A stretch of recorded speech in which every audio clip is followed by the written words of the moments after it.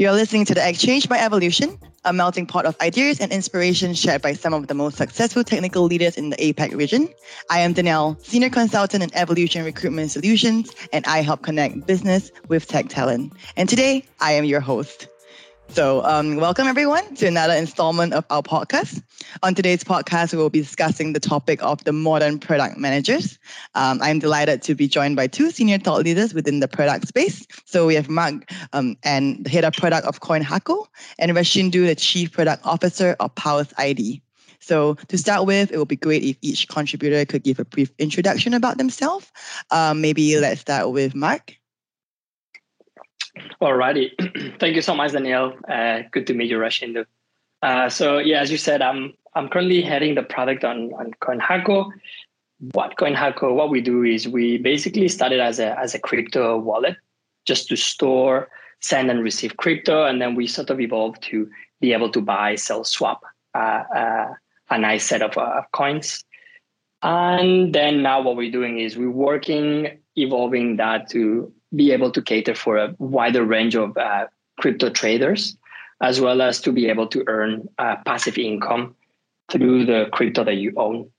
That's mostly for the retail side. And then we're working on the non-retail side, where we are sort of starting to serve high net worth individuals, as well as any non-retail. So basically institutions, funds, and family offices and whatnot as well, to get into the crypto space, where we're seeing that the appetite is growing quite a lot as the industry has been maturing. Then in terms of background, I spent a lot of time. I always say, like, when the product side is always a bit funny, like everyone's story is so different. I started my own company, didn't go very far as a fresh grad. Then it got into consulting and innovation, then moved into e-commerce and digital space. And that's where I got into more like growth work, acquisition, optimization, CRO. And then I delved fully into the product side of things. So I've done mostly growth work and innovation work in the past. All right. Yeah. Thanks for the quick summary. Now on to you, Rashindu. Thanks, Diane. Thanks for having me as well. And good to meet you, Mark. A bit about myself, I'll start with. I'm Rashindu Cruz from Sri Lanka. Moved to Singapore in 2019. So been in Singapore 3+ a bit of a years. So moved here just before the pandemic. So good times there. And in terms of my career, so right now I'm serving as the chief product officer for Pulse. Looking across, 4 intersections of the organization, from product management and design, the product development, as well as the product quality and deployments. So if I look at my career, I have been actually in the industry for a little over 10 years, and all my life actually have been working as a product person, from a very junior level to now a very senior level as well. So I worked across a couple of domains. Started in the travel technology, working with airlines, helping build them the holiday packages, like holiday products and all, and then moved into capital markets. That's where I started my fintech career. Looked at actually building a new product line for capital markets for London Stock Exchange Group, where we build the depository products. We were deploying the solutions for Singapore Exchange. So worked there for nearly 3 years, building the depository product, and where I actually got the chance to really connect with the startup experience, where I engaged with a new startup, where I built the product from ground zero and took them through a couple of growth phases as well. It was a digital payment wallet, first of its kind in the country. We went through a lot of challenges, a lot of evolutions, won a lot of admirations and awards and everything. So back in mid 2019, the business and the operations and the product, everything was actually acquired by a bank. That was when I decided to move to Singapore. I moved to Singapore with Pulse ID. So what is Pulse ID? So Pulse ID is a loyalty ecosystem and infrastructure that actually drives adoption for payment and crypto-linked payments with merchants and its users. So what we do in the crux of things, when you look at it, is that we drive engagement for the financial institution users through merchant funded offers, that actually also like helps the merchants and what we call the advertisers to really find an audience and drive more and more audience and incremental revenue to it. So we also look at in terms of building that infrastructure for the financial institutions in the pace of loyalty, especially around the space of merchant funded offers and providing that performance marketing piece. All right, thanks for that summary as well, Rashindu. Great to have you guys on the call. So we'll dive right into the podcast. So today, as I mentioned, we're talking about the modern product manager. I head the product desk in Evolution. So I do understand there's a few characteristics that certain hiring managers do look out for. But I would love to understand, in today's market, what do you guys feel, are the functions of a product manager? Key functions, what you're looking out for, or maybe when you hire yourself. Maybe we can start with you, Mark. Right. So the classic answer, it depends, just because it depends on the product phase and the size as well. So it will depend quite a lot on the product maturity and whether you have achieved product market fit or not. But I think there's always certain fundamentals that at least we look for. And I always split between the soft skills and the hard skills, or what we call the PM essence, which is basically you as a person.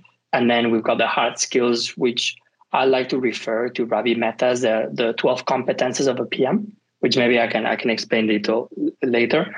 But basically, when we hire, we look for, the first thing I always ask is, do you like working with people? Because as a PM, you're going to be spending a lot of time talking to people. So if you don't like working with humans, if you want to have your own focus time with your computer and no one really bothering you much, maybe product management may not be your place to be. And then the second one is, are you comfortable with debate and having to really back up your thoughts and points? Because at least what I tell the product team, doesn't matter if you're a PM, product designer, tech lead, anyone should be able to hold their opinions.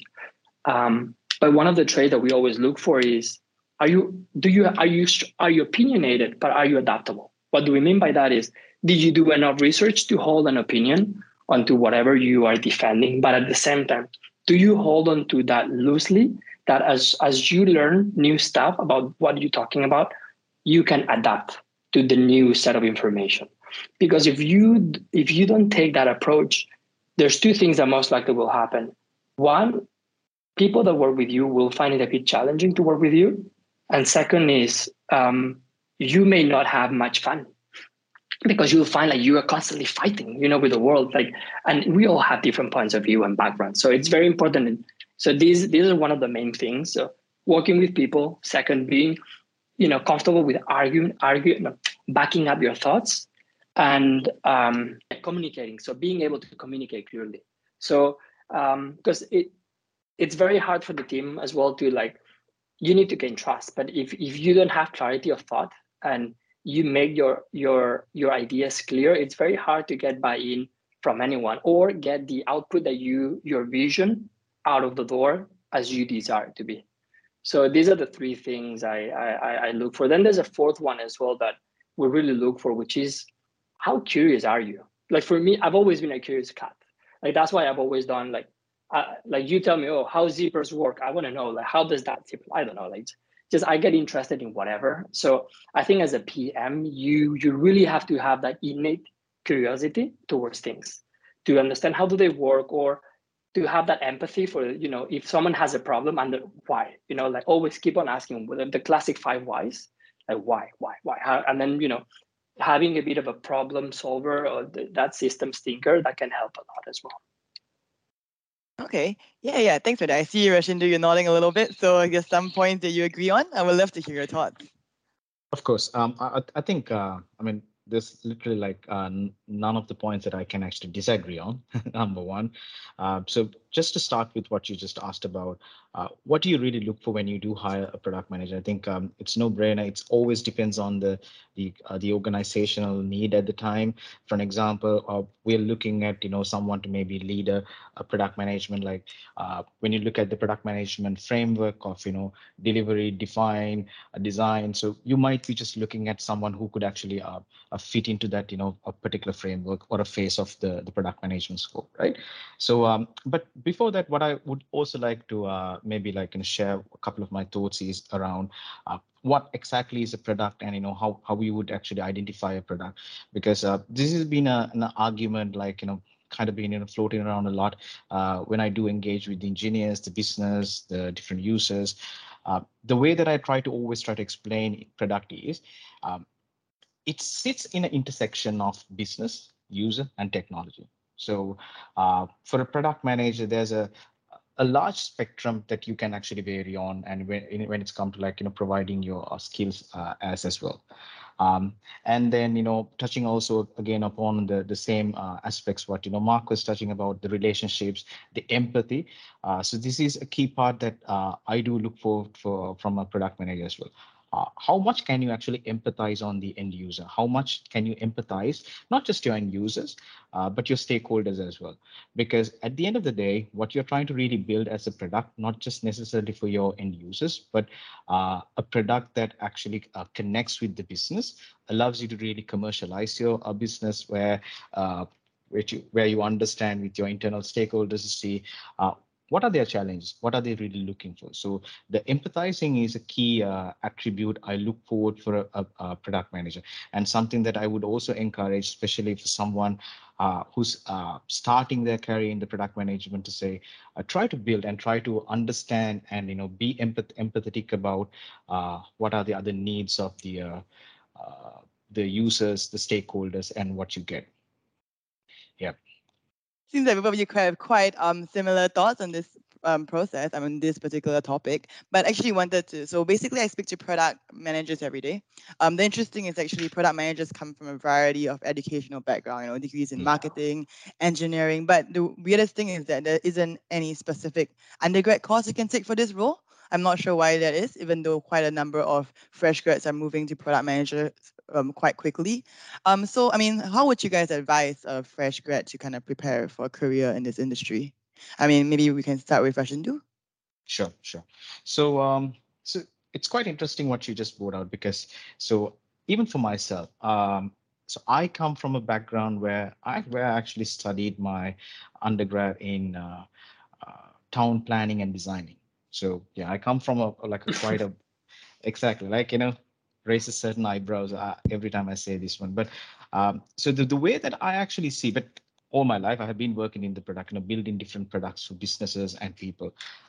The way that I see, the first thing that I would actually encourage and provide as an advice for what you call a fresh graduate is, as with any career, what you get into, you first need to really ask, what are your intentions in terms of trying to get into a career, what is that driving you to really choose a career that you want to be or considering this particular career path.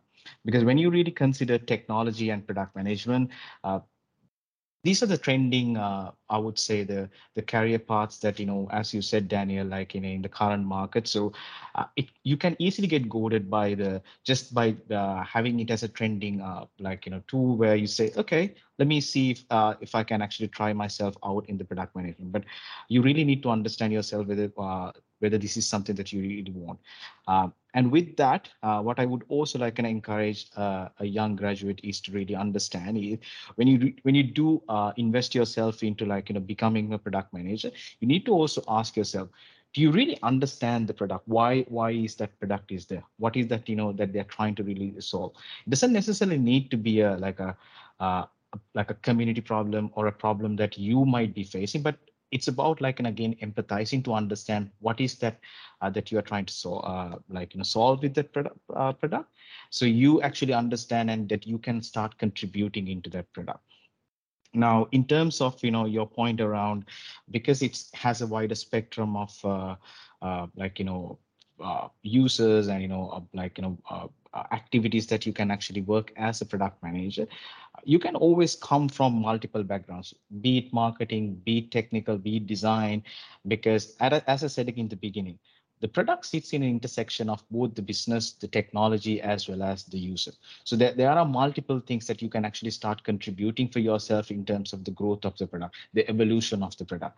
So for a fresh graduate, just to summarize in terms of how do they really choose, or how do they really prepare themselves to start a career on the product management, the key thing is they just need to figure out is this something that they want to continue?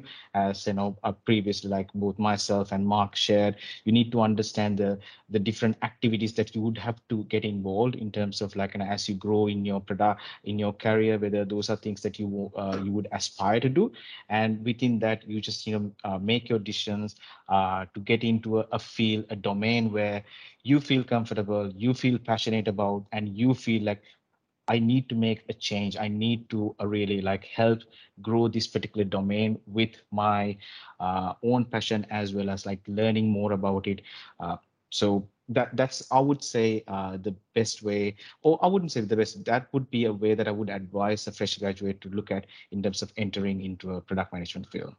All right. Okay. Thanks, Rashinu. That was really good advice. I think there's no textbook way as of now on how to prepare for a career in this industry. I see some people saying that all product managers should learn how to code, things like that. But it turns out only 5% of product managers can code, and it's not really a necessary skill set to have. So Mark, there's certain skills, or you think that graduates should pick up when they want to join this industry?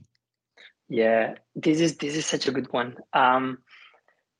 I think this is what I like to say, the old school product management and new school product management. And it's not so much about whether you can code or not. It's more about how you work as a team. But the classic one on whether your background needs to be from computer science or not, I don't think that's the case anymore, just because products have become so competitive.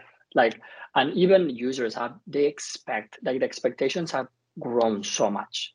So sometimes what I say is that if a PM has too much of a strong coding background, potentially may not be a good thing, because he will have a tendency to dive too deep into how the engineers are working on solving for a specific challenge, which is something that the PM should have a certain level of awareness, but should not really spend too much time there. Because at least from how I see it in new school product management, is we need to spend more time with the customers and making sure that we deliver value to those customers. If we deliver value to the customers, we will potentially drive business impact. That's the end goal as a PM.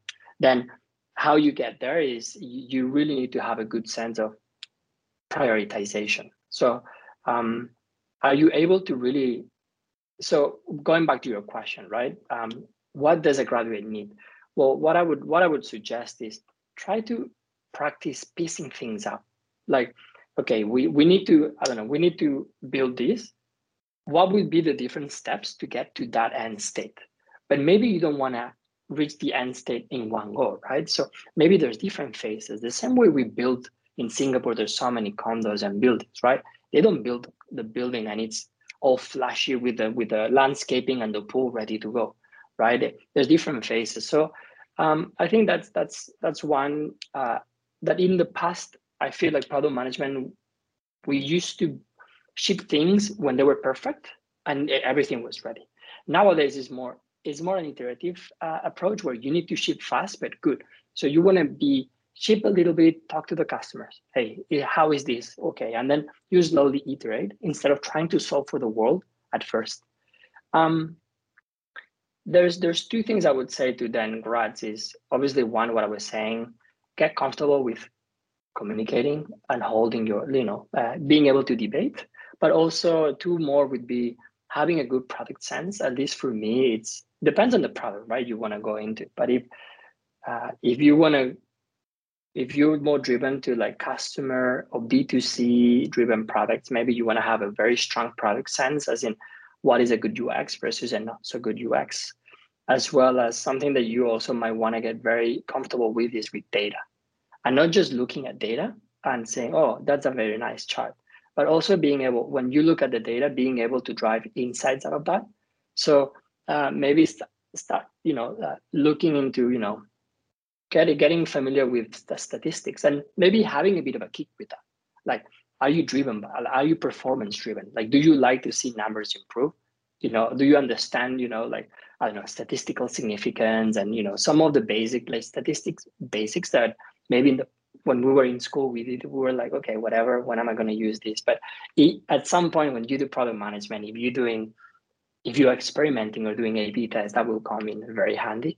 So yeah, then to summarize for me would be communication, being able to dissect how things work, and being to think through, okay, how I would build this if I had to build it. And then the third one is being able to look at data and that derive insight from numbers. Yeah, thanks for the summary. I mean, everyone knows, product managers are pretty essential in, I would say, startup environments. Nothing is more important than having, a strong and clear product vision. Just as important as having an entire team aligned on that vision, and that's definitely the product manager's job. It's a lot of trends now. I read that day that I think 1 out of 3 of the new working force, I would say millennials, are choosing to work in startups. I see both of you as well. Rashindu, you came from London Stock Exchange. Mark came from Visa, and then now both of you are in startups. I would love to, understand or have your views on how is the responsibilities different from an MNC in comparison to a startup. Mark, maybe you could give us some of your thoughts. I think it boils down into 2 big buckets, at least that I can think of. One is in an MNC, you work under a very clear set of processes, ideally, and you'll have many people with very specific expertises, right? So you won't have to wear many hats. So you'll have a very specific role and a very specific scope of work. And as soon as you move out of that, you'll have someone that you'll have to work with. And there's going to be a specific process. And maybe you won't have a very big problem to solve. You'll be more of a solution to provide. But when you work in a startup, most likely what's going to happen is we're trying to figure this out, right? So you're going to have a big problem and no one's going to come to you and say, hey, this is the solution.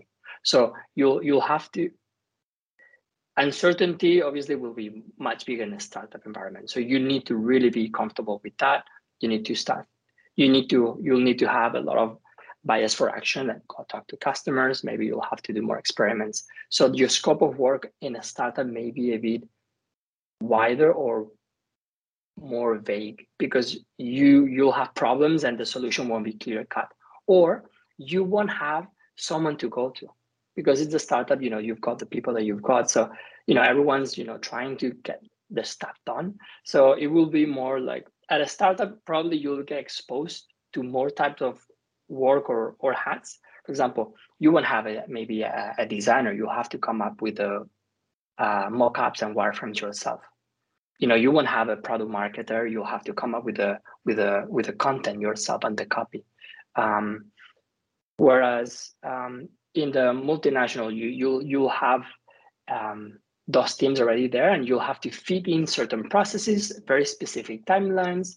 For example, when we were at Visa, we had one meeting a week that we called the front door meeting, where that's where we would go and we would share the ideas that we had that we wanted to push for within a very specific scope. Like, we would not move outside of that. And then in that meeting, if the information was good enough, then you would get go, no go, or say, look, this is not a priority now.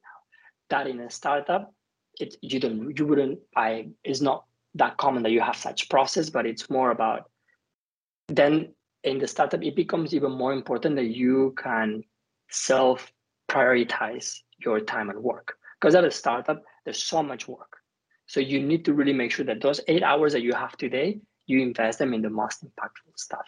So yeah, I think it's scope of work, and also the people that you'll have available. So people, process, and product will be very different in the 2 different sides of the story here.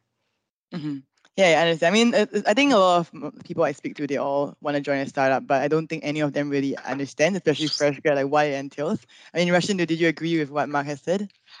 Definitely. I think, again, for me, it doesn't really like make a big difference in terms of whether it's a product or engineering or whatever the other role when you actually join a startup.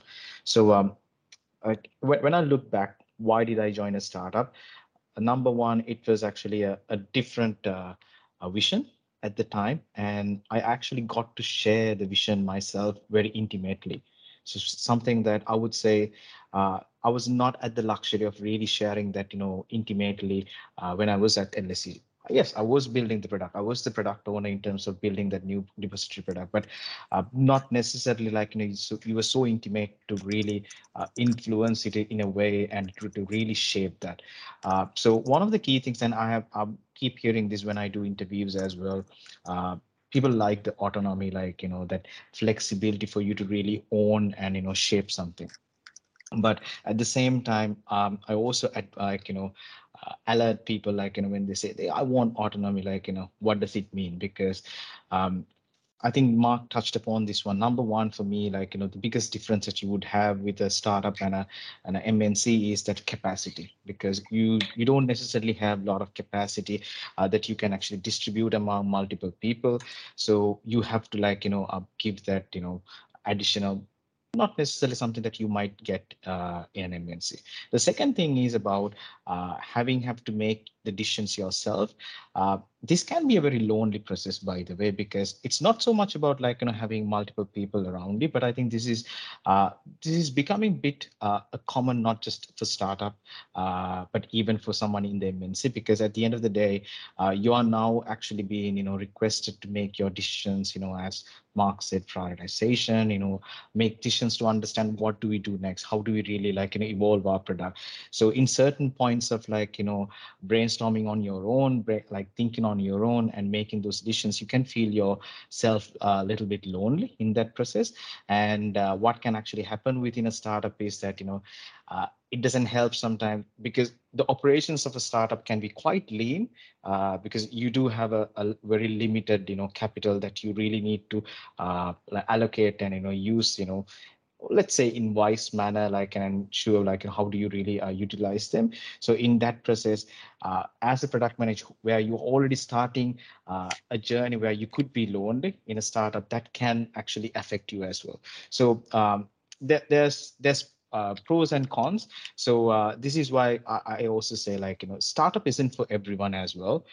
It's not necessarily a bad thing, because not everyone is cut out to do everything and in every way. So startup can be these are the challenges what you see behind the glamorous of also the startup, because on the other side of things, the glamour what you also get is in the startup, where you get to be on the front phase as well when you do really deliver something. The other thing is you actually can make you can be on the front line to really make an impact as well to your own product, and you can proudly start calling, yeah, this is my product, which not necessarily something a luxury you might get always in an MNC as well.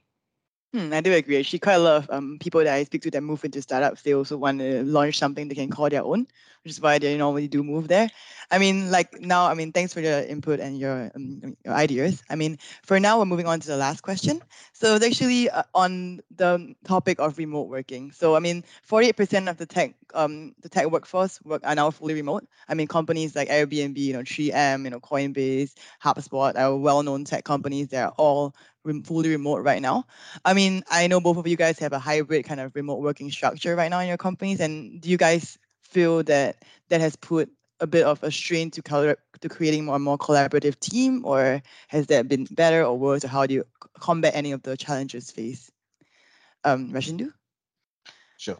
So when I actually joined Pulse, Pulse was my first experience where it was the remote first culture. So even at LSCG, even before that, we had remote working engagements, like where you have like on-site teams, off-site teams, engaging, and you have like service providers in like an off-site, and you engage.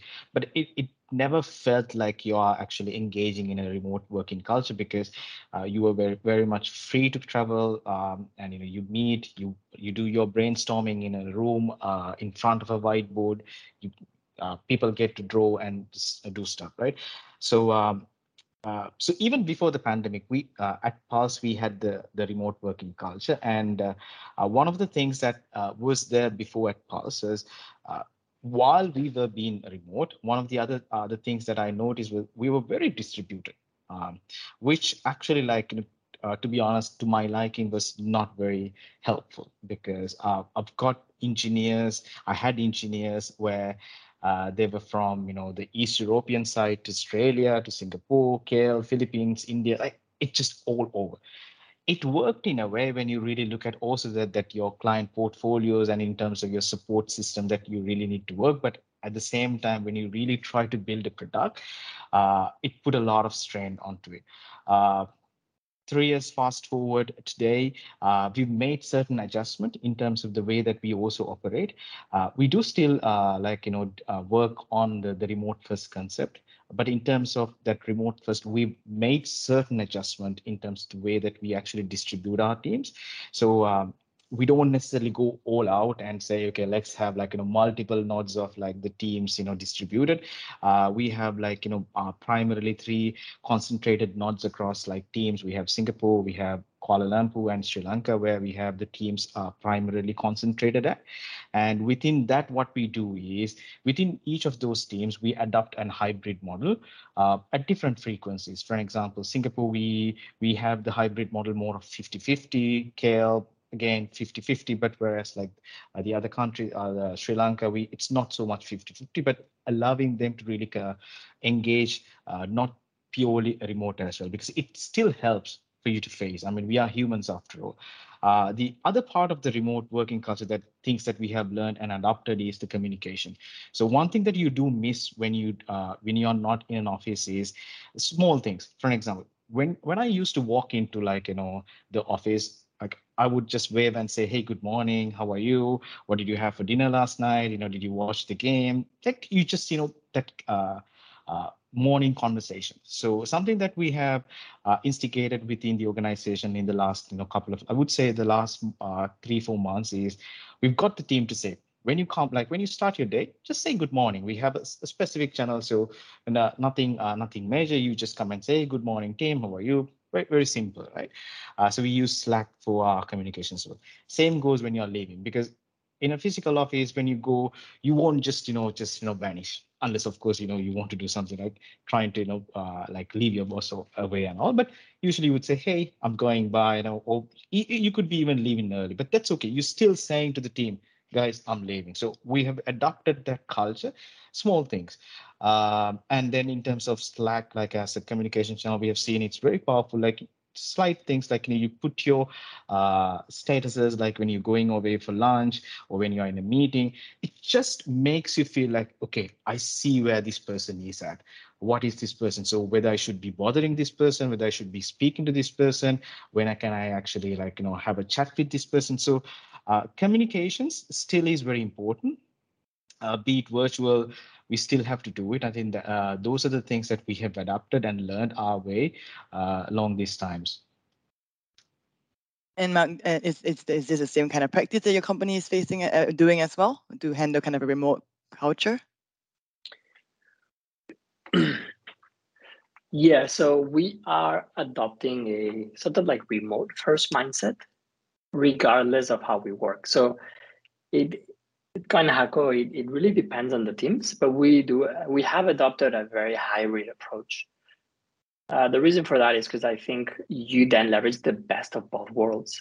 I personally don't think full remote is the best, but I don't think fully in person is the best, just because of the classic, right? If you fully remote, what may happen to some people is that they'll feel a bit isolated, or maybe some people don't feel comfortable talking the whole day through video and meetings, right?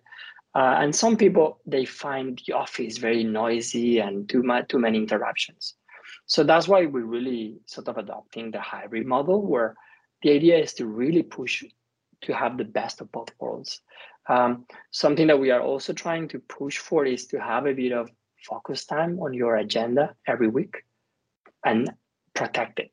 The reason for that is because if you want to go remote first, or of that sort of mindset, we can also call that as a how to call it, like written first, as in you need to write down, like you need to make sure you document, or you have a documentation practice, right? And if you do that, then you need to sit down, you need to write, and then you also need to read. And sometimes if you're like running in between meetings, that's super hard to do. So that's sort of the approach we're taking. And nowadays it's so easy. Like you've got something that we're doing. Slack is for communication, but not for documentation. So decisions made go onto Confluence or Notion. We've now been moving away from Confluence more into Notion, because in Notion we can have everyone, not just the tech teams. But so we particularly use a lot Notion, Miro, and Figma and FigJam for a lot of the collaboration. When we do brainstorming, we do Miros. And it really, nowadays with the tools that exist out there, it really, sometimes even better. Like sometimes we meet in the office physically, but we are using a Miro board. So it's like, it's become very interconnected, the whole thing. And then the last one is, to what Rashindu was saying, you know, on the challenge he had with having a very distributed team, I agree. When you have a very distributed team, you really need to get very good at asynchronous communication. One tool that I love for that is loom.com, which basically lets you record the screen, record you as well. So it makes it very human. If you want to give that support, where, you know, make it a bit like, hey, this is my tone of voice. You can see me, my expressions. You can see my screen as well. And you can even speed up the video. So you can even make that 15-minute meeting that could have been an email, well, you can make it a 5-minute video and still be human, right? So I love Looms, but I don't like to overdo them. Then where I was getting to that is on the time zone is what I've noticed, which is to me a trend that makes sense, is companies are starting to hire within specific time zones, right? So, okay, +3, -3, and that's where they want you to be from a given location. And I thought that was it's a good workaround. It's like still remote, but like some people are trying to make it work, which I think is your case at Pulse idea, Rashindu. And I think it's the same for us at CoinHackle, where we have a bit of, certain people are a bit more distributed, but most of us are in Asia. Yeah, I mean, certainly interesting. I mean, thanks for that. Thanks for both of your contributions. I mean, it's certainly interesting how people are combating, or, you know, finding ways to work around the new normal, I would say. Yeah, so I mean, we'll leave it at there today. I think we did run a little bit over time, but I mean, very, very interesting to hear both your contributions and your thoughts. I mean, this has been the Evolution and Change podcast, and I would like to take the opportunity to thank both of you for, you know, the insights to this topic, and also thank you everyone for listening. I'll see you guys next week. All right. Thank you, Daniel. Thank you, Rashindu. Thank you. Nice to meet you, Mark, as well.